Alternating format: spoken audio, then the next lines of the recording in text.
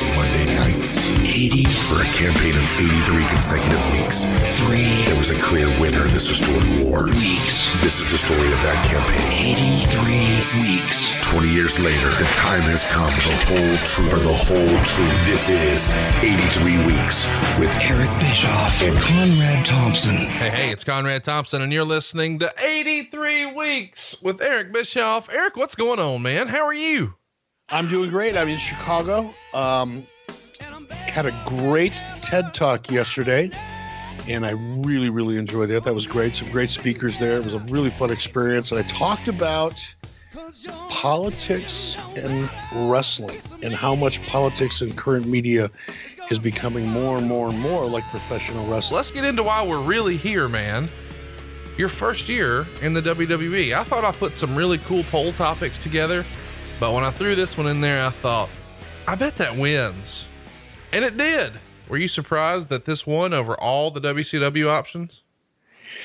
No, I'm really not, because when you think about it, look, Nitro over the, course of the Monday Night Wars, obviously we had some big beats in there, some big moments that, people want to talk about and remember, whether it was the formation of the NWO or the Finger Poke of Doom or, you name it, Bret Hart, all those things took place during the Monday Night Wars. But I think, me coming into WWE, was probably as shocking of a moment as just about anything that probably happened during the Monday Night Wars, other than perhaps Hogan turning heel. It was a big damn deal. And it didn't surprise me really. I'm glad, because I'm actually looking forward to this. This will be a fun flashback. Well, let's get started from the beginning. You made that very surprising WWE debut on the July 15th, 2002 edition of Raw. It's hard to believe it's been more than 16 years ago. But before we dive back into that, I feel like we should circle back just very briefly to 2001. It's been very well documented how you were going to try to buy WCW. You thought you had it, and then everything sort of fell apart. And after WCW went out of business, you had some free time on your hands. And we've never really talked about this before, but you worked maybe briefly with a group out of Canada that was trying to get a program off the ground called Mat Rats. Can you talk to us about that and tell us what the gist was, what your role was, and ultimately why it didn't really get off the ground? Yeah. First of all, I didn't really have a role, and I didn't really work with them. I was invited up there by the two principals, and I can't even remember their names anymore. One of them, his name was Graham, super good guy. Excuse me. And they had been working on this idea called Mat Rats for some time, and had really put together a hell of an idea. And it was essentially a very, very young, skewing, I don't want to try to compare it to anything that's out there today on the indie scene, but it was a very, very athletic, very high flying, probably much more like you would see Pro Wrestling Guerrilla, maybe? Yeah, I think so. That's a good analogy. Not so much storyline, not so much character driven as it was athletically driven. A lot of high flying stuff and things like that. And again, very, very young talent. Teddy Hart was one, and this was now 17 years ago. Teddy Hart, or 16, whatever it is. Teddy Hart was one of the stars there. And that was the first time that I had met him. And their idea was really cool. The venue they had for it was very cool. It had very high production values, a lot of music. The audience skewed very young, teen, preteen, early 20s at the latest kind of an audience. It had what I described as an MTV vibe with it. And when I saw it, that's the first thing I thought of is that, if MTV was going to produce wrestling, this is what it would look like, because MTV skewed so young at the time. It still does, I'm sure. So I went up and I took a look at it, and, we had talked about maybe doing something together, or me trying to help them get television in the United States, but it just didn't work out. They couldn't really quite get their act together to do what needed to be done to really go and meet with a network like MTV. So it was just a meeting. I showed up, they took pictures of me, sitting there with Jason Hervey, and that got a lot of press, and people just automatically assumed that Jason and I had some kind of vested interest in it. But really, it was just a visit and more exploratory than anything. After that, you were approached by a company called Battle Management, and I believe they represented mixed martial arts fighters who had fought in the UFC, K1, and Pride. What happened with that? Did you almost get into the MMA business there? No, I mean, Peter Levin, super, super smart guy. I can't say enough good things about him. Peter's a really brilliant cat, and he had a strong, strong interest in MMA, and he had formed a company to do just exactly what you said, is to represent MMA fighters in their negotiations with various entities at the time. And keep in mind, K1 was a big deal, back then. I can't remember the name of the Japanese MMA company that eventually was bought. Pride was really big back then. So there was more than one place for these MMA fighters to fight. And many of them didn't really understand how to negotiate or what the market would bear and that type of thing. So Peter's idea, Peter used to work for CAA, by the way. He used to work for Bob Ovitz, who was one of the most notorious agents of all times, I think, in LA.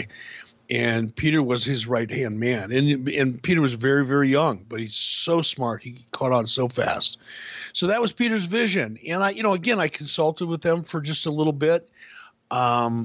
Worked with them on a couple small projects just to help them out and kind of feel the situation out. But it just didn't pan out for them, quite honestly. I didn't have anything, I wasn't invested. I wasn't a partner or anything like that. It was just, Peter had heard about me through Brian Badal, actually, and Steve Greenberg over at Fusion Media. They all kind of hung out in the same parties, so that's how we became acquainted through Brian Badal and Steve Greenberg at Fusion. But I spent a little bit of time with him, just about a summer, I think, maybe a month and a half, 2 months during the summer. And I'm still friends with Peter, like I said, but that just didn't work out. Well, let's talk about the 4th of July weekend, 2001. Of course, we're just a handful of days away from the invasion, which is really going to kick into high gear July 9th. That weekend, you receive a call from John Taylor, who was an attorney that represented the WWE, and said that the WWE wanted to talk to you and asked you if that was okay. And you wrote in your book that you told them that was cool to give you a call. And I believe JR is the first person who wound up calling you. Can you tell us a little bit about that phone call? Yeah, it was short and sweet. Really. I could look, the history between JR and I has been well documented over the years. JR was very bitter, I think, when the whole regime change took place after Bill Watts was fired and Jim got demoted into television syndication, which, he took very badly. As a result, Jim wanted to quit. He voiced that to Bill Shaw, who was my direct report at that time, the boss. And Bill Shaw came to me and said, what should we do? He wants to leave. And my response is, well, then let him leave. You're not going to want to keep him hostage here, as bitter as he is. All he's going to do is make the people around him bitter and miserable. And you're going to have more of the kind of politics and infighting, that we've been trying to get away from. So if he doesn't want to be here, let him go. Well, somehow that evolved into me firing Jim. The fact that I supported the fact that he wanted to resign got turned around. And I think it was even in Jim's book that I was the one that fired him. And that just wasn't true. But nonetheless, that was the prevailing feeling with Jim. I think he said it often enough that he started to believe it. And that's kind of where that was at until he called me. And when he did call me, I could tell he wasn't excited about it. There was no positive energy. He wasn't rude. He wasn't disrespectful, but it was a very matter of fact, unemotional phone call. He certainly wasn't trying to sell me anything. Let's put it that way. And he called and he said, "Hey, we'd like to bring you in. Think we may have something that could work out." And I think he called me on a Thursday and I had to come in on a Monday, or he called me on a Friday and I would have had to left, Cody on Sunday in order to make it on Monday. And it was over the 4th of July weekend. And I had probably, I don't know, 25, 30 people coming in from all different parts of the country to hang out with my family over the 4th of July, because it's, as people probably already know, it's, you know, my wife's birthday. It's the 4th of July. It's the anniversary of my father's passing. It's a number of different kind of big things to our family. It's a bit of a family reunion. So we had all kinds of people coming in, and people make their plans 6 months or a year in advance. So I wasn't really too excited about taking off in the middle of the weekend as people were flying in from all over the country to visit. I thought that would have been kind of rude, but I was open-minded. I thought, well, if it's the right idea and if it makes sense, then I'll do it. So I asked Jim. I said, Jim, what exactly are you thinking? And I'm sure he wanted to kayfabe me, and I don't blame him for that at all. I respect it. But he just kind of led me to believe that nothing was really quite figured out. They were bouncing some ideas around, and just wanted to see if I could make it in for Monday. And I just said, look, Jim, I really appreciate the opportunity, and thank you very much for calling, but I can't do it. On this short of notice, I just can't. And that was it. He said, okay, great. I'll pass on the information. Click. And I thought, when I hung up, I thought, well, that's the last time I hear from them again. Not too many people turn down the WWE and get a call back. So that was the first contact I had with them. And like I said, I had to turn them down. Did you regret turning him down? I mean, at this point you had to think, wrestling's probably in your rear view mirror, or am I off base? I mean, did you assume when WCW and the buyout didn't work out and you flirted with the idea of doing something with Matt Rats, but nothing really becomes a thing? Did you think wrestling was probably in your rear view and you were just off to do other TV projects from now on? Yeah. And that's exactly what I was doing, because of the way things went down at Turner. Money wasn't a big concern for me. I didn't have any financial pressure on me to, make a decision or take the first deal that came my way or anything like that. I had plenty of money in the bank, and that wasn't an issue. And I knew that I was going to get into other aspects of television, and I wasn't too worried about whether or not that would happen. So since there was no real creative opportunity or idea that I could sink my teeth into, and I didn't really need the money, I kind of did think that wrestling was more or less in my rearview mirror, especially when I hung up with Jim. I mean, I really did think, and it wasn't, I didn't regret it or feel bad about it. I just, okay, well, that's the last time I talked to anybody from WWE. Oh, well, life goes on. But yeah, I did think it was in my rearview mirror for the most part. I do want to ask, you wrote in your book that JR was pretty vague. He said things like, we don't really know if it'll work. It's a short-term deal. Come in, we'll try it. If it works, great. If not, hey, part friends. So he's not really committing to anything. And as you said, probably kayfabing a little. Do you think your answer would have been different? I know you had a whole lot of folks coming. I know you'd been, really celebrating the holiday. I know it's your favorite holiday, and it's a tent pole event, as you would say. I understand. But if you knew it was the invasion, would that have changed anything in your answer? Yeah. Yeah. Look, the reason I turned them down is because nothing Jim said to me on the phone. And again, I want to make this really clear, because people tend to hear things, excuse me, the way they want to hear them sometimes. So I'm going to be really clear and redundant. I don't blame Jim Ross for not telling me what their idea was. Right. At all. I would probably not have done it. I would have probably taken the same approach if I were in Jim's shoes at that time, because Jim had no idea what I was going to do with that information. He just didn't. So I get that. But to your point, had Jim said, and Jim is quite the salesman, you know that. Sure. Jim wants to be a salesman. He can sell his ass off. But if Jim would have had just a little bit of enthusiasm in his voice, just a little bit, I didn't need a lot. I don't need a lot of love, just a little.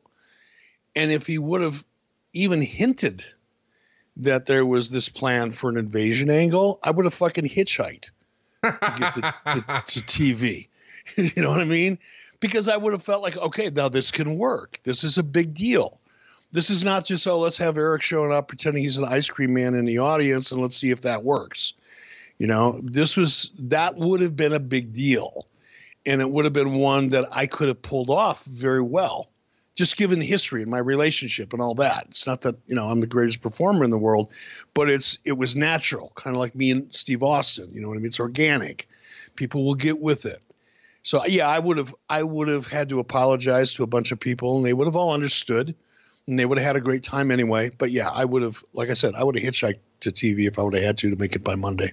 It's a shame that didn't happen, because the whole thing could have looked a lot different. But I understand, you know, the position that Jim was in, where he's probably not a big Bischoff fan. Well, certainly wasn't. But then on top of that, he doesn't want to let this out. And you, once upon a time, were the fucking devil for them. So I get it. I do want to bring up that invasion angle happened right away. And of course it dies a fiery death. During that time, when you see, or were you even watching Raw at the time? How did you hear that, hey man, what I missed out on was the invasion? I really wasn't watching at the time. And it wasn't until, weeks, maybe a month and a half or two, that I realized the idea that they were probably not talking about and didn't want to share was that invasion angle. And I felt badly, you know, I felt, you know, a little bit bad for myself, because I really think I could have I know I would have had fun. You know what I mean? My head was on straight. I'd already kind of put the WCW thing in my rearview mirror. I mentally, you know, and emotionally had kind of moved on. So there was no anger or resentment or anything like that. I wasn't carrying around any baggage. Let's put it that way. And I know if I would have come in there with feeling the way I felt at that time, I could have made that. I know I could have made that really work well. And unfortunately, what they did was so horrible and didn't work well that I almost felt kind of responsible in a way, because it could have been a great idea. It was just executed poorly. And, you know, that would have changed had I known what they wanted to do, and I would have made it in. And I think it could have been a very interesting storyline. So let's fast forward. You wrote in your book, I was in Los Angeles in May of 2002 when I got a call from Kevin Nash. He was working for WWE, and it was right around this time that WWE changed its name from World Wrestling Federation. Kevin and I were still pretty good friends, though we hadn't talked in a while. And he said, "Hey, Eric, there's a rumor going around that you're going to be getting a call from Vince. Would you be interested if he called you?" And you said you didn't believe that would happen, but sure, you'd be interested. And there you go. All of a sudden, the rumor mill gets sped up a little bit. Were you surprised that Kevin Nash popped up out of the blue to ask that type of question? I mean, clearly somebody put him up to sort of laying the groundwork. Wouldn't you agree? I would imagine so. I would have done that if I was in WWE and I knew that Kevin Nash was friends with Eric Bischoff. I would have asked Kevin to feel the situation out. Just, you know, before Vince picked up the phone and made the call, I would have liked to know, had I been in Vince's shoes, I would have liked to know that, you know, at least there's going to be a warm body on the other end of the line and, you know, not a cold fish. So yeah, I mean, I remember actually, I remember exactly where I was standing in LA. I was on the 3rd Street Promenade in Santa Monica. I had an apartment just down the street, you know, 1 block off the beach. And I kept that apartment there for a couple of years. And I was there on business 4 or 5 days a week. It was cheaper to rent an apartment, believe it or not, than it was to stay in a hotel. So I was on my way back to my apartment, and the weekend was coming up. My wife was going to be coming in to Santa Monica for the weekend. And I got the phone call from Kevin, and Kevin knew. I knew that Kevin knew that it was real. I didn't let myself get too excited, or I didn't overthink it. Let's put it that way. I didn't build up my defense. I didn't, I wasn't overly excited about it. I just thought, okay, great. If this happens, great. It happens. If it doesn't, I'll live to fight another day. It's all good. Well, it does happen. Vince winds up calling you the very next day, and, whatever you wrote in your book, whatever anxiety or doubt I had, Vince eliminated immediately by saying something to the effect of, I would like to think that if the shoe was on the other foot and you had acquired WWE, we would have been able to work together. How did that phrase strike you?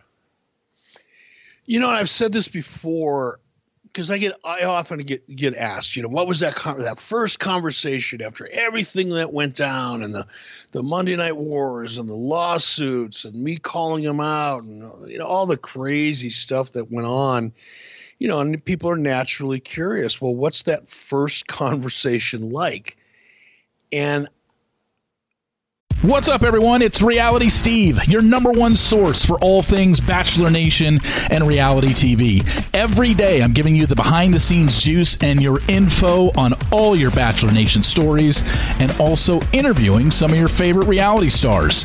My name has been synonymous with spoilers, but I'm so much more than that. Give me a listen. The Reality Steve Podcast, part of the Believe Network. Just search BLEAV on YouTube or wherever you listen. Again, I just want to be careful that I do a good job with this, because I want to be accurate as I can be. I wasn't overly excited about it, but I was really, really curious, and I think deep down inside hopeful. That's a good way to put it. I think deep down inside I was ready, and I had enough time had passed between JR's call and almost a year later, Vince calling me. Enough time had passed where I'd had even more opportunity to kind of put the past in my rearview mirror and kind of compartmentalize a couple open issues that I had, you know, probably even in 2001 when Jim called me, and certainly before that. You know, I was angry about the whole AOL Time Warner thing and the deal falling apart and a host of other things that took place during that period of time, some of which I've still never talked about to this day, just the way things were handled internally. But by the time Vince called me, all that stuff was so far in my rearview mirror that I was beginning to forget about it. I just put it out of my mind. And I was deep down inside hopeful that something could work out, because I knew, and I had time to think about it. I knew that if I went to WWE as a character, and by the way, before Vince even called me, you know, after Kevin gave me the heads up and I had, you know, a day and a night to think about it, I was absolutely positive that they weren't going to call me to come in for any kind of, you know, management role. I knew that wasn't going to happen. And I knew if they were calling me, the only reason that they would is for a talent position. And I thought about that overnight, you know, in anticipation of Vince's call, because I wanted to have a clear handle on where my head was at should Vince offer me a gig. And I realized that because of everything that happened at WCW, and don't get me wrong, I look back at everything now as I'm grateful for everything that happened to me, the good and the bad, because it's all experience. Sometimes people overvalue positive experience and undervalue negative experience. But I learned far more from my mistakes than I ever have from my successes. So and that's the way I was looking at things. But I also knew in my heart that my wrestling story didn't end the way I wanted it to. It didn't end on a high note, in other words. And as I thought about that, I was in my office, you know, I knew the call was coming. I was in my office and I was thinking to myself, you know what, this is my opportunity now to finish my book the way I want to finish it, to add that last chapter to my wrestling history and make sure that last chapter, whether it lasts 6 weeks or 6 months, make sure that last chapter in my wrestling book, not the one I actually wrote, but the figurative one, ends up on a really, really positive note. Because I knew if I went there as a talent, the one thing I was in control over was my talent and my ability and how hard I worked and what I put into that. And not to sound like a pompous ass, but I also knew I was pretty good on camera and I had the ability and my head was straight, and I knew that I could do a great job there. And I knew I'd be working with a bunch of people that I'd never worked with before. And that was another important consideration for me, because I had done everything I could possibly do with a cast of characters that were at WCW. There was no real fresh ideas there for me. Had we purchased it and had everything gone through, I think I probably would not have been on camera. I kind of played everything out as best I could. But I knew when I got to WWE, if I had gone to WWE, I knew I'd be working with, Steve Austin and The Undertaker and John Cena and Randy Orton and a whole bunch of other guys that I'd never had a chance to work with before. So that was my mindset, waiting for the phone call. So when he calls and he says, I would have liked to think we would have been able to work together. How does that statement strike you? I mean, are you sort of on your heels with the idea that he would just open up with that? Is that something you even thought would be addressed, or what was your expectation of that conversation? Like, not necessarily from your side, but from his side. I didn't have any expectation, and I think it's just my nature, I think, is to keep my expectations pretty low. I've learned the hard way because I'm a very optimistic. I'm almost optimistic to a fault. I think I'm capable of doing anything. And there are some things that I probably shouldn't try, but you can't tell me that when I get excited about an idea. I always look at the brightest side of any opportunity that comes my way. But I've learned over the years to manage that and not let my expectations get too out of whack, because it clouds your judgment. And when you allow your expectations to kind of create emotion, and now you're reacting emotionally instead of logically, you can make mistakes. And I was aware of my tendency to do that sometimes. So I kept my expectations very low. But here's the thing, man. And I probably won't be able to articulate this as well as I wish I could, but when he called and I knew it was him, and obviously he's got a very distinctive voice, and and I can't remember exactly how everything went, but it was kind of like, "Hey, Eric, how are you?" In that Vince baritone. And then he said exactly what I wrote in the book, and if not word for word, pretty damn close. And it wasn't what he said, Conrad. It was the way he said it. It was the exact opposite of my conversation with Jim Ross a year earlier, where Jim was indifferent. Dismissive, maybe. Yeah. Yeah, indifferent is probably the best way to say it.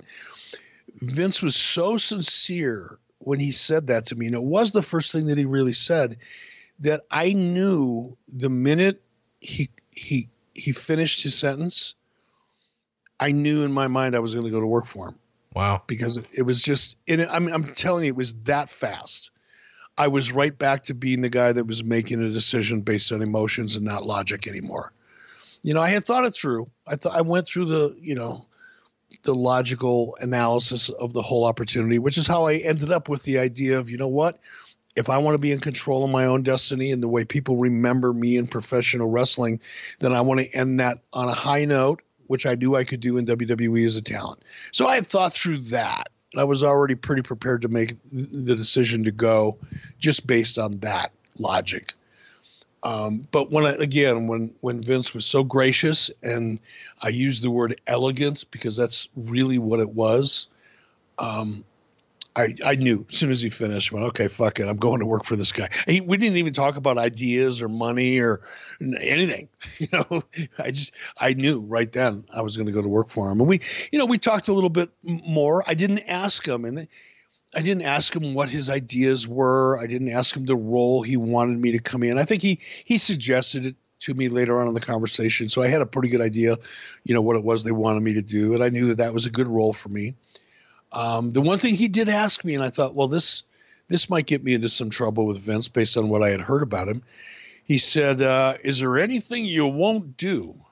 and I paused for a minute because nobody's ever accused me of not wanting to do anything.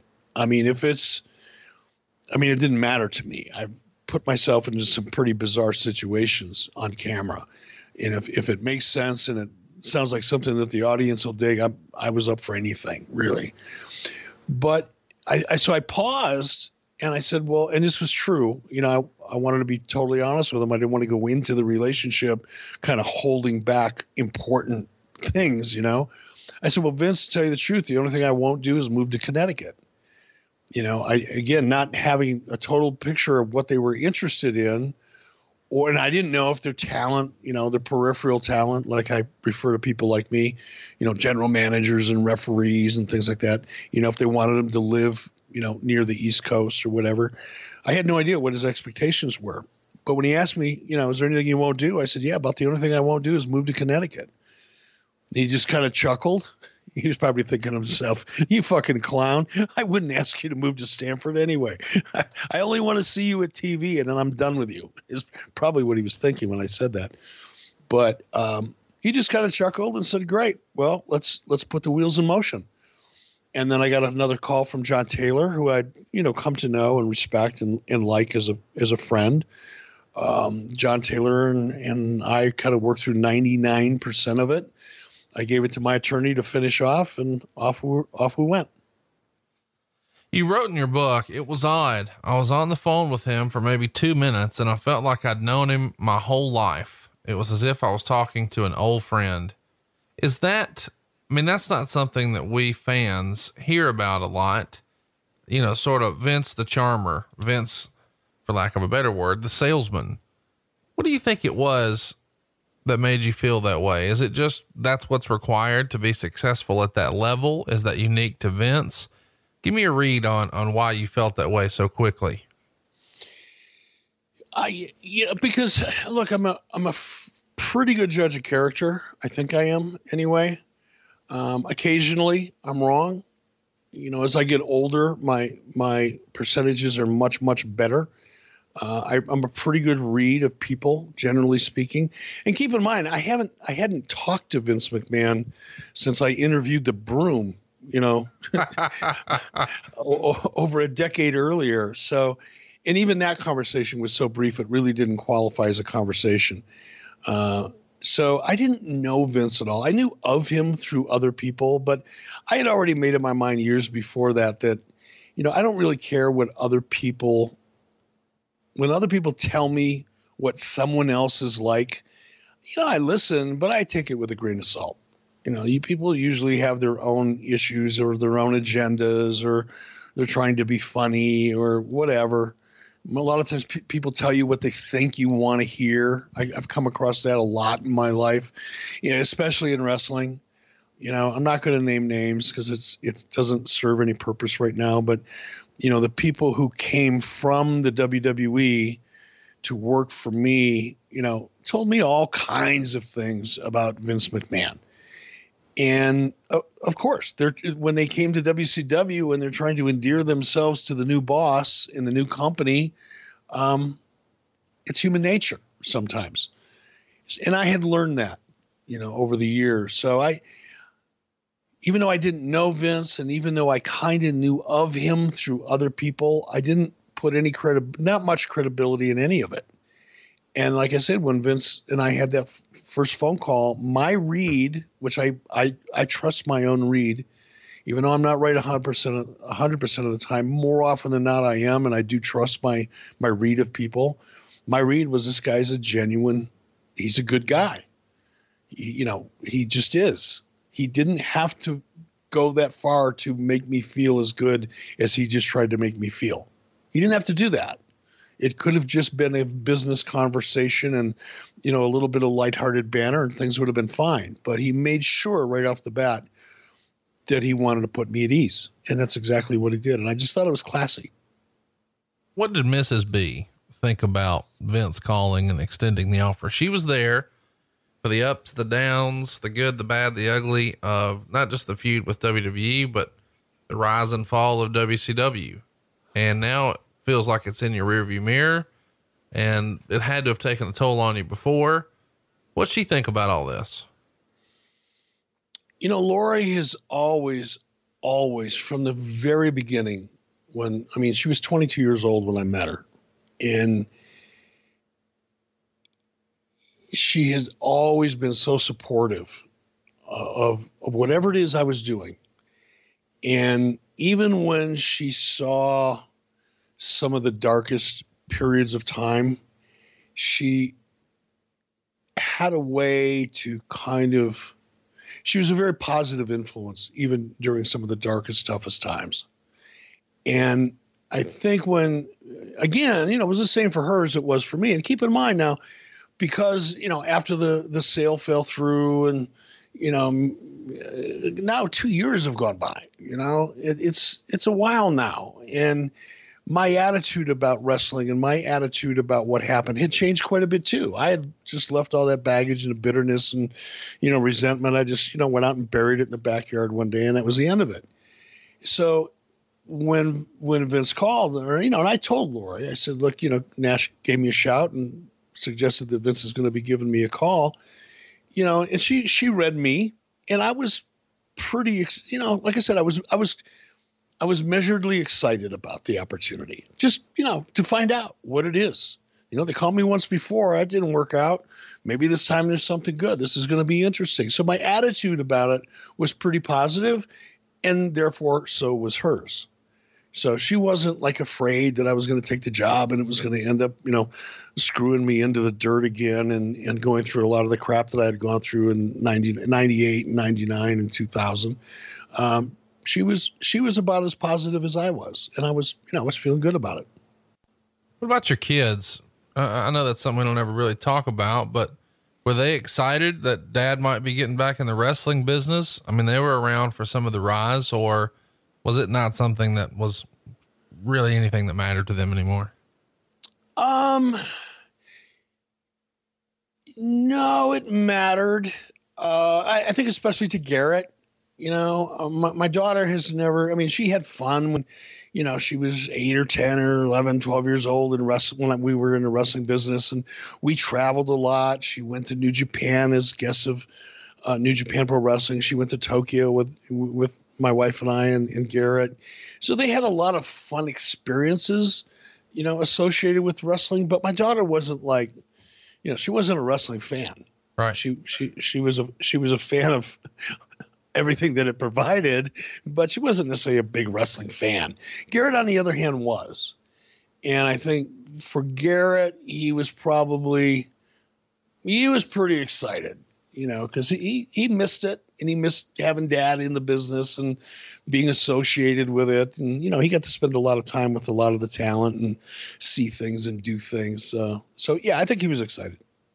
So I guess we should mention around this same time, and this is a bit of a conspiracy theory, but there is a line of thinking that says maybe the reason Vince calls around this time is because down in Tennessee, the Jarrett family is trying to put together their own promotion, and they're reaching out to anybody and everybody, from the Buff Bagwells to the Scott Steiners to the Ricky Steamboats. They wind up finding some diamonds in there, like AJ Styles and a handful of others. It's TNA, total nonstop action. Do you think that Vince calling had anything at all, the timing of Vince calling had anything at all to do with this, the rumors of this new company starting, and maybe he wanted to make sure you were off the market? No, no, that's complimentary, I guess, from a conspiracy theorist point of view, to think that Vince had enough concern that my value to a new venture with Jerry Jarrett might have some kind of adverse impact on him. That's a very complimentary thing for someone to say, but it's the farthest thing from the truth. I got offered a job from Jeff and Jerry Jarrett, and I didn't laugh in their face. I don't want to suggest, I laughed to myself, when I talked to Jerry. It was more Jerry than Jeff. But I'd already had that conversation with them and turned them down. I wasn't interested in a moment in what they were attempting to do. And if you go back, I know we're talking about my first year in WWE, but since you brought this up, keep in mind, what Jeff and Jerry, their big business plan, the shifting of the paradigm was to do a weekly pay-per-view with no television support. for like $9.99 or $10.99 or whatever it was. $9.99. That's right. Yeah. And with no marketing, no television, no nothing, they had, visions of completely changing the way the business model operated. Now, keep in mind, this isn't 2018 when you have, video streaming and fight TV and, all kinds of different ways now to distribute your content and build an audience like All In did and Cody and the Bucks. This was, 2002, long before any of those opportunities existed. And the only real business model back then was weekly television driving your pay-per-view and your live events. Without weekly television in 2002, if Vince McMahon would have lost his television in 2002, there would not be a WWE. Not that we would recognize anyway. So when Jerry Jarrett laid this out to me, and then he kind of told me who was involved, it was like the Three Stooges and Jay Hassman, who used to work for me. I knew Jay Hassman was a clown and was incapable of doing anything significant in the world of pay-per-view, but he was their hired gun that was going to help them, change the business model for professional wrestling. I knew it was horseshit when I heard the idea, and I was polite. I wasn't rude, but I was pretty clear that I wasn't even interested in considering it. And I don't think that had anything to do with Vince wanting to call me or deciding to call me again. I think they knew the brand split needed some heat on it. I think, if you look at everything that was set up by the time I got there, that wasn't a spur of the moment, hey, let's do this because of Jerry Jarrett. They had a pretty good idea what they wanted to do and why they wanted to do it and why I fit into that plan. And I don't think it had anything to do with their fear of me going to work with Jerry Jarrett. You mentioned Jay Hassman, and we haven't really talked about that name on the show before. Is he like 52 years old or so? Would you guess? Is he now? Yeah. God, I don't know. He looked 52 when he worked for me. So I would have that was 20 some years ago. I don't know how old he is. Would you guess he lives in the Memphis market? It wouldn't surprise me. Okay. Just asking. Why? Well, I did a Google search and just looked up Jay Hassman, and there is a Jay Hassman in Memphis, Tennessee, who, he got in trouble for forging court documents where he was trying to hold off creditors. And it looked like he had a restraining order against creditors for he could keep his shit because he wasn't paying his bills. And, when you said you started shitting on him, I said, I got to find out more about this guy. So I threw him in my machine. Yeah. Now that you bring that up, and I don't know if it's the same Jay Hassman or not, but you just, reminded me that there was some pretty sketchy shit that went on at TNA as a result of Jay Hassman. I'm sure Jeff would know much more about it because he was directly involved. I just vaguely remembered it. In fact, I completely forgot about it until you mentioned those court issues with the Memphis version of Jay Hassman. But he tried to pull some pretty sketchy things from a financial perspective. We haven't talked about the Jarretts much on the show before, but I hope that we get a chance to when we talk about TNA. But we're talking about WWE, so let's keep it going. Let's get back on track here. At one point you called Vince and you said, Vince, there are leaks in your organization. I'm getting phone calls I shouldn't be getting from people who shouldn't know that you and I are talking. If we're going to do this, can we do everything in our power to keep it quiet? Don't tell anyone you don't have to tell. And he agreed. And you even went so far as to fly yourself in and pay for your own hotel, because if it went through company travel, it's out. Everybody knows. And he loved that idea. That's a great idea and a great little detail. Who was calling you and who shouldn't have known that did? Oh, I can't name names. These are people that are still friends of mine, but, it just, again, from, and I didn't get a lot of calls. I got one or two calls, and my own experience in WCW, the minute someone in travel, and, again, this is not always, nefarious, sure, people trying to undermine or anything like that, but sometimes people just don't realize, They see a name, on a request for an airline ticket, and it's like, oh, look, they're bringing in Eric Bischoff. And somebody hears that, or somebody talks about it at lunchtime, and before you know it, 15 people have heard that. And that's when leaks happen. And, people don't intentionally mean to undermine or leak information that they shouldn't, but sometimes they do. I've done it. I've made the mistake, and so I know it happens. And I wanted to avoid that. And like I said, I was already getting a couple calls from people that really shouldn't have called me. And I was determined because I knew I wanted to make it work. You know what I mean? I knew this is a big opportunity. I knew what the idea was. I knew the impact it could probably have if we kept it quiet. If it would have leaked and Dave Meltzer would have been reporting it and telling everybody 2 weeks before we did it how fucking awful it was going to be and how much everybody's going to hate it and how the ratings are probably going to go on down, you would have preconditioned people to hate something they hadn't even seen yet. And I knew that was likely to happen. So that's why it was so important to me to keep everything as quiet as possible. And like I said, it was a lot easier for me just to buy my own. I knew where I had to be and when I had to be there.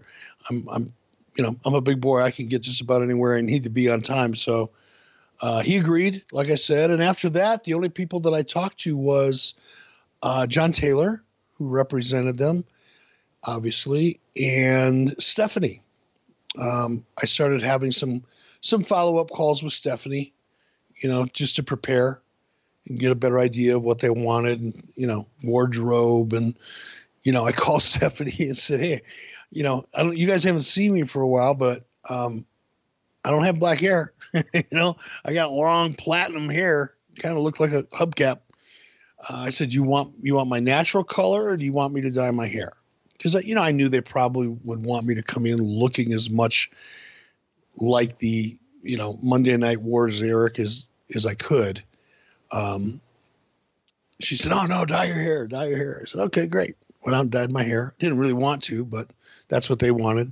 So a couple conversations like that. I think I had one conversation where Stephanie was trying to get a feel for me a little bit in anticipation of what I was going to be like to work with. She called me one day, and this was after the, should I dye my hair conversation. She called me one day and she says, Eric, I just want to warn you. You got a lot of heat here. I mean, not everybody here is going to be happy to see you. And I just laughed. I said, well, fuck, Stephanie, that's nothing new. I mean, I'm pretty used to that. I'm sure it'll be just fine. It'll work out. Don't worry about it. And that was it, and we didn't really have any more conversations. I didn't talk to Vince anymore after that. I don't think I had too many more conversations with Stephanie, maybe one or two brief ones. And then I was on a plane on my way to New York. Do you think Stephanie was telling you that to discourage you coming in? Was she not a fan because of, the perceived old heat? I didn't get that impression. And I'm not saying it wasn't her motivation, but it's just not the way I took it. Feels weird for her to call out of the blue like that and say that, does it not? Not really. The flip side of that is, you don't want a performer coming into a hornet's nest and being blindsided with a bunch of, shitty attitudes. Now that I think about that just a little bit and analyze it, because I didn't analyze it, I just took it when she called me and said that, I took it at face value. I didn't think, God, she's trying to discourage me, or, oh my God, there's a bunch of people there that hate my guts. I didn't really give a fuck, to be honest with you, if people hated my guts or not. That wasn't why I was going back there. I wasn't going back there to make a bunch of friends. I was going back there to do a great job performing and to put the period at the end of my sentence the way I wanted it, not the way somebody else did. So I just didn't care about any of that, which is probably why I didn't think about it too much. But in retrospect, I got treated so well there that I don't know who she was talking about. If there was somebody there that I had a lot of heat with, I don't know who it was, because I didn't get that sense at all the first day I showed up. It was quite the opposite, actually. So, this perceived heat, you've got a lot of heat, Eric. Does anybody ever tell you with who? Do you ask? Does anything ever happen with that? No, because like I said, I didn't really care. It just, it was such a non-issue for me that it went in one ear and out the other. I don't know how else to say it. It just didn't matter. It's like somebody saying, well, Eric, it may be kind of rainy when you get here. Sure. Fuck, I'll wear a raincoat. Right. It's not a big deal. But no, she never told me and I never asked because it just didn't matter. So you wind up staying, over at the, LaGuardia Airport area hotels. And that afternoon, a town car comes and picks you up and takes you to a hotel that's a little closer to Continental Airlines Arena in New Jersey, but still not at the company hotel where all the wrestlers are staying. And at 2 or 3 in the afternoon, someone slips a script under your door, and there's 2 or 3 pages that they want you to memorize. Up until that point, you really didn't know exactly what you were going to be doing that night. You had an idea maybe, but talk us through what you're thinking when you see the script. Well, no, I did have a pretty good idea. I mean, I knew I was going to be the new general manager. I knew it was going to be a surprise. I knew I was going to kick off, cutting a big promo. I didn't know what the promo was going to be. And I also knew, and this was the cool thing about this, for me at least, it was such a relief to be just a talent again. And it didn't matter. I just didn't care what the script said. It just didn't. I know this is so hard to talk about because it's hard sometimes for me to express feelings, but I was so anxious to get out there and pull off the surprise. It was like, I don't care what the script says. I'm going to make it work. I'm going to own it. I'm going to make it work. Whatever they want me to say, I'm going to say, because now I'm just a talent. I don't have to think about it anymore other than to think about how to do a great job. I don't have to analyze it. It's not my decision as to whether it's a good idea or a bad idea. I don't give a fuck. Somebody else gets paid for that. My job as a talent is just to perform to the very best of my ability based on what they want me to do. And it was a very liberating feeling for me after everything that I had gone through. And I guess it's part of the reason why I don't want to make it sound like, I didn't care. When I say I didn't give a fuck, I don't mean that in a nonchalant, I don't care kind of way. I mean it in the sense that I was so confident it was going to work. It was irrelevant what the words on the piece of paper really were. I knew I'd make it work. Now, I will tell you, as confident as I was in myself and in the idea, and I was so confident because we were successful in keeping it a surprise. Had it leaked out, had I started reading about it before we'd done it, I wouldn't have been as confident, and I would have been more concerned about what the words happened to be. But I knew since we kept it a secret, it almost didn't matter. I could have walked out there and just, drooled, and we would have probably gotten a pretty good reaction. So I was feeling great, and they, I knew the script was coming over. Somebody sent me a message saying, hey, script's on its way. They slid it under the door. I opened it up and I went, holy shit. That's a lot of copy. It was more than 2 or 3 pages, I think. It was the longest script I'd ever read, to be honest.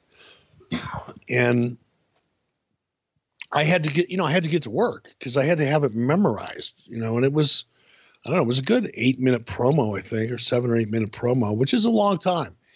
And it was also really important to me. You got to remember, this is the first time out of the shoot. I knew how WWE was, hearing from other people and in talking to Stephanie, they wanted it word for word. They didn't want me improvising. They didn't want me ad-libbing. They didn't want me kind of sneaking in some of my own stuff. They wanted it word for word. And I knew that, Kevin Dunn would probably be in the truck following along, word for word as he's directing the show. So I thought, okay, if I'm going to impress these guys, I've got to deliver exactly what they want. So my goal at 2:00 in the afternoon or whenever it was, I got the script that I knew I had to be reading in a couple hours on live television, without a net, was to just memorize the script word for word and not miss a beat. So you eventually get taken over to the building by a limo, and you hang out outside the arena. And then when you finally pull inside the arena in the back, you don't get out. You're just hanging tight until it's time. And you wrote in your book that a lot of the guys are trying to come over and peek into the limo to see who's in there because it was still a surprise. Do you remember anybody who was curious besides, I'm guessing, Steve Lombardi?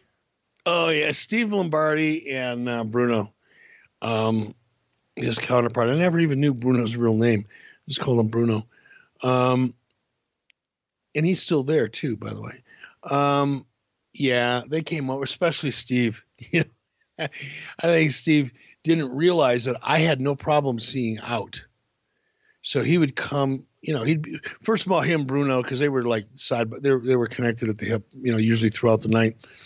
And they're both kind of pacing back and forth, about 15 or 20 feet from the limo. And that's how it started. And the next thing I know, I look out and they're about 10 feet away, kind of passing back and forth and kind of looking over the shoulder, trying to see in. And next thing I know, Lombardi's got his face pressed up against the glass. And I could see him clearly, but he couldn't see in.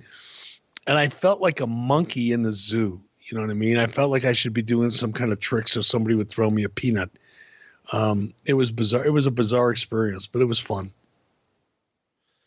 I read in your book where you wrote, I was smiling so hard, my face hurt. I knew it was going to be big. I knew it was going to get a huge reaction from the crowd. I was excited to get out in that ring again and let it rip just to hear that audience react. It had been a while since you had been able to really do this and perform like this, years at this point, since there was really a packed crowd, a lot of heat. You're back in wrestling, and what a way to come back. Did it meet your expectations? Exceeded them, really.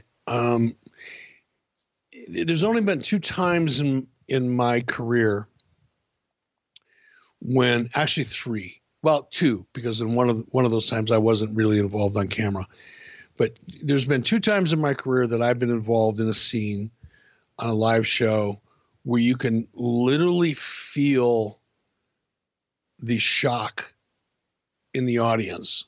Like, typically when you go out and you cut a promo, where the hot spot of the promo is going to be, you know where to anticipate people reacting to what you're doing.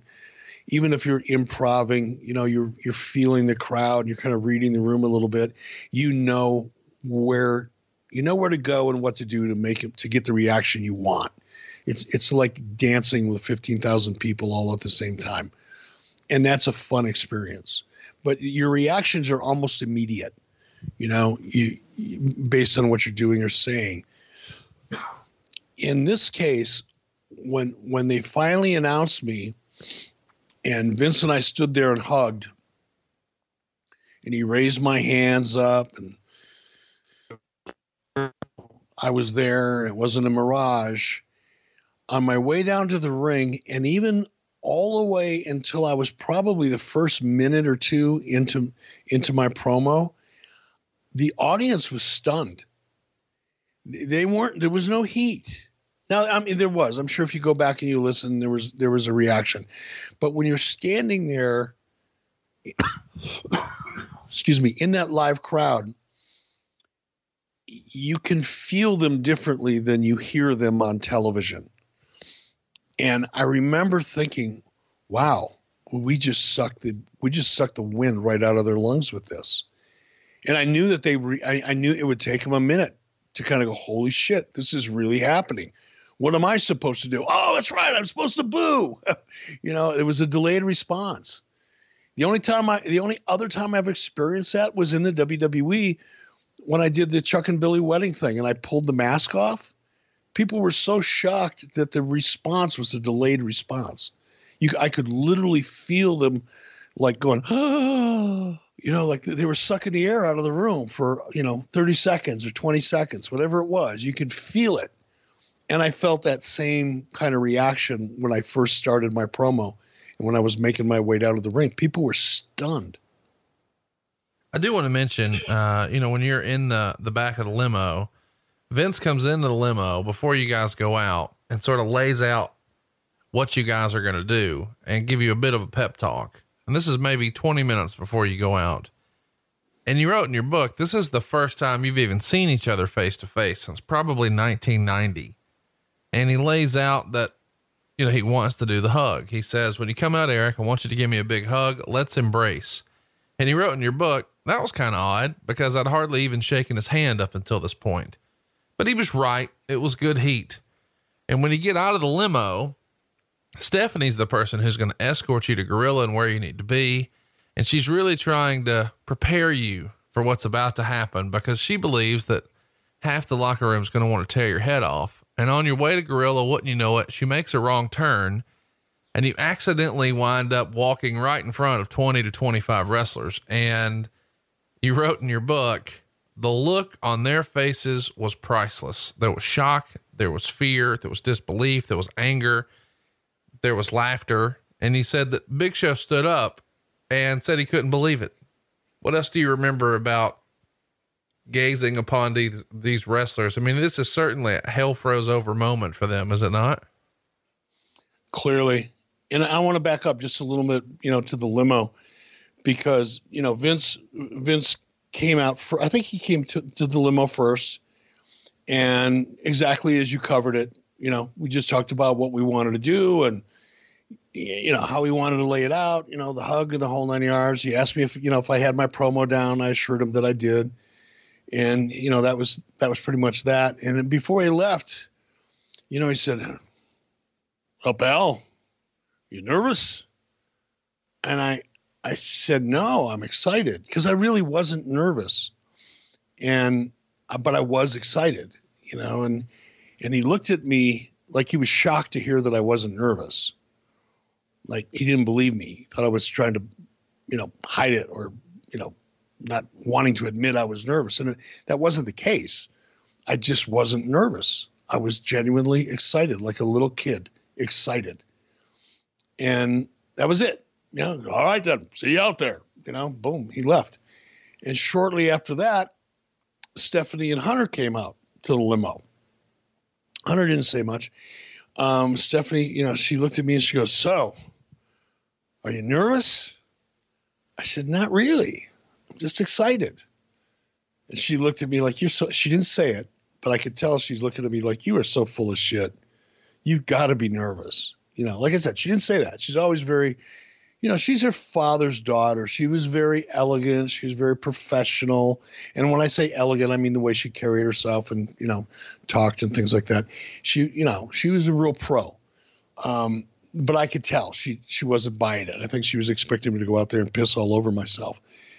And I wasn't nervous. I knew I had the promo down. I knew that it was going to be a surprise. I knew since the surprise worked, it was going to get a great reaction. So it was nothing really to be nervous about, really. And that was it. And then, first of all, I'm not buying that Stephanie took a wrong turn. Are you fucking kidding me? Come on. How many times has she worked in that arena? Sure. She knew she walked me past that crowd intentionally. That wasn't an accident in a wrong turn. That was very fucking intentional. And I knew it when she did it. And I smiled the whole time, and the reactions were stunned, a lot of shocked faces, people not knowing how to react. Big Show did kind of get up and he looked a little agitated about it. The looks that I remember the most, though, are Ric Flair's and Arn Anderson's. And I think Arn more than Ric. There was a genuine, like, are you fucking kidding me? They didn't say it because they didn't have to. It was obvious. But I think Arn even more than Ric. Wow. Well, let's talk about it. I think a lot of the smart marks like myself were a little shocked to see that you didn't just walk out and shock everybody. Instead, right before you come out, Jonathan Coachman is backstage interviewing Booker T. And in the middle of the promo, you walk up and the camera gets very close up on his face, and we don't quite see you yet, but his eyes get really big. That gets a huge reaction from the crowd, and they pan out, and there you are. And the crowd is so loud, you can barely even hear what you say to him. And you said something like, "Booker T, so good to see you again, my friend." And I guess there's two schools of thought on this. Part of me is like, oh, they should have saved that and just let him come out cold. But the other part is, well, maybe they did it just so they could have everybody at home call their friends and say, "Man, you're not going to believe this. You got to turn the channel." Is that the thinking here? Yeah. And there's no right answer. There's no right way to do it. Both ways would have been the right way to do it. From a television perspective, if you've never produced television before and you don't know, just how many people happen to change the channel during the commercial break or get up and go get a beer and not come back for 20 minutes or, whatever. I mean, that really happens, and it's happening more and more, as commercial breaks have gotten longer and longer, because the networks are having a harder and harder time making money. It's a real challenge. And it's one even back then that, as a producer or a director, you really had to be cognizant of that challenge, because it over the course of a 2-hour show, that deterioration during commercial breaks can really, really hurt you. So I understood why they did it. And like I said, there's no right answer. I probably would have done it differently. I would have banked on the surprise. I would have bet on the shock and the buzz that the shock would have created to mitigate whatever audience we may have lost during the commercial breaks. That would have been my own personal way of doing it and my own bet and analysis. But like I said, it still worked. Either way, it worked. The promo was strong. You get a huge reaction. As you said, a lot of verbiage there, paragraph after paragraph after paragraph. But once you're done, I guess we should say too, there was a great line where, the rumbling beneath your feet is a whole lot of people turning over in their graves. What a great line that is. When your segment's done in ring, you still got more segments on this show. You come back through the curtain. Is Vince pleased with how it came together? How did you feel about it? I was a little pissed off at myself because before I went out there, I dropped the ball on the most fundamental thing that any talent should do almost automatically, which is locate the hard camera. And I didn't do that. So I didn't know which side of the arena the hard camera was on. So I was kind of working the whole ring. I was working, all four corners of the ring instead of, really working the hard camera and just letting the handhelds find me when they needed me. And if you look back and you watch that promo again, you'll see what I mean. For way too much of that promo, you're looking at the side of my head or the back of my head. And that's because I wasn't working the hard camera the way I should have. So that part of me, that, I don't want to say perfectionist, but the professional part of me was a little disappointed in myself. However, I knew that I nailed the promo. I mean, you could feel it. I didn't miss a beat in the promo. And not only that, from a performance point of view, and I don't want to keep putting myself over, from a performance point of view, I knew I'd knocked it out of the park with the exception of the work in the hard camera.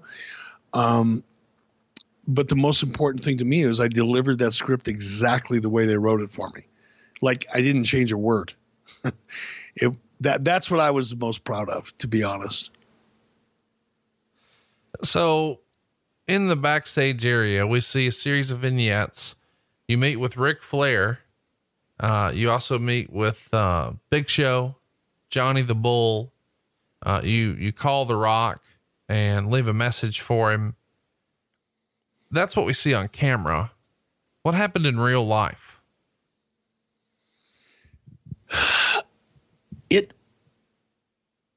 God, how do I describe it? I knew I was on display to a degree. That's maybe not the right way to say it. But there was an energy. And here's the thing that people probably will have a hard time understanding. I was so impressed with, for example, Linda McMahon, Shane. You know, they both came up and they were both so nice. And I don't mean superficially nice. I've been around way too many people in my life that, you know, are seemingly nice. And you know, it's just an act. Linda McMahon was really, really nice. She was so nice. I started immediately feeling guilty for all the shit that I did to them. It's like, God, I really gave away their finishes. Holy shit. I was starting to feel like a heel because they were so nice and made me feel so welcome. Kevin Dunn, who doesn't necessarily have a reputation for being the warmest, kindest, you know, most fuzzy and gentle person you've ever met, really went out of his way to welcome me as best he could. You know, Undertaker, I never met Undertaker before. You know, it's one of the people that I really wanted to meet. And I just, you know, walked up and introduced myself, and he couldn't have been more gracious. And not like, hey, I'm the big dog around here, not superficial, you know, phony, you know, wrestling, hey brother. It was just a genuine conversation, and my impression. And I knew when I saw him, I knew going in. I said, oh, you know, he's the guy. You know, he's the head of that locker room. So I knew walking into there that, you know, one of the first things I had to do was pay those respects. It's just, that's the way you do it. And I went looking for him. You know, I was walking around by myself there for a while looking, you know, for him and a couple other people that I wanted to say hello to, but him in particular. And I remember I walked up, can't remember who he was talking to at the time, but I was standing by, I was waiting for them to kind of finish their conversation. I think they were laying out a match or a promo or something, and I didn't want to interrupt. So I waited till they were done. And when they were done, I walked over and introduced myself and said, hey, Taker, I just want you to know I'm really glad to be here and looking forward to the opportunity. And, you know, he said something equally as, you know, kind, I guess. It wasn't a long conversation, but right off the bat, I knew I didn't have any heat with him. And I figured, okay, if I don't have heat with The Undertaker and I don't have heat with Vince, and if I have heat with Stephanie, she's doing a good job hiding it. And so far, Shane, you know, doesn't have a chip on his shoulder. Linda was as nice as anybody in my own family. Yeah, this isn't going to be so bad. The rest of it will take care of itself. Man, what a fun night. You know, I originally imagined that we would try to cover your first year in the WWE, but I think we're going to take a break right here and make this part one, because this debut is such a big deal. Be sure to tune in next week. Follow Eric on Twitter at eBischoff. The show is at 83 Weeks. I am at Hey, it's Conrad, and we are out of time. We'll see you next week right here on 83 Weeks with Eric Bischoff. John brings his skewed sense of humor. Jeff brings tips to cut strokes off your next round. Together, it's those weekend golf guys. They'll pay a lot of money to PXG and Titleist and Callaway and on and on and on, right? How many yards do you think you're going to pick up with that extra driver? I think I can get an extra 5 to 10. What if I give you 15 to 20? You pay me more. Jeff Smith, right? Teaches on the sliding scale. Those Weekend Golf Guys, the podcast, part of the Believe Network. Just search BLEAV on YouTube or wherever you listen.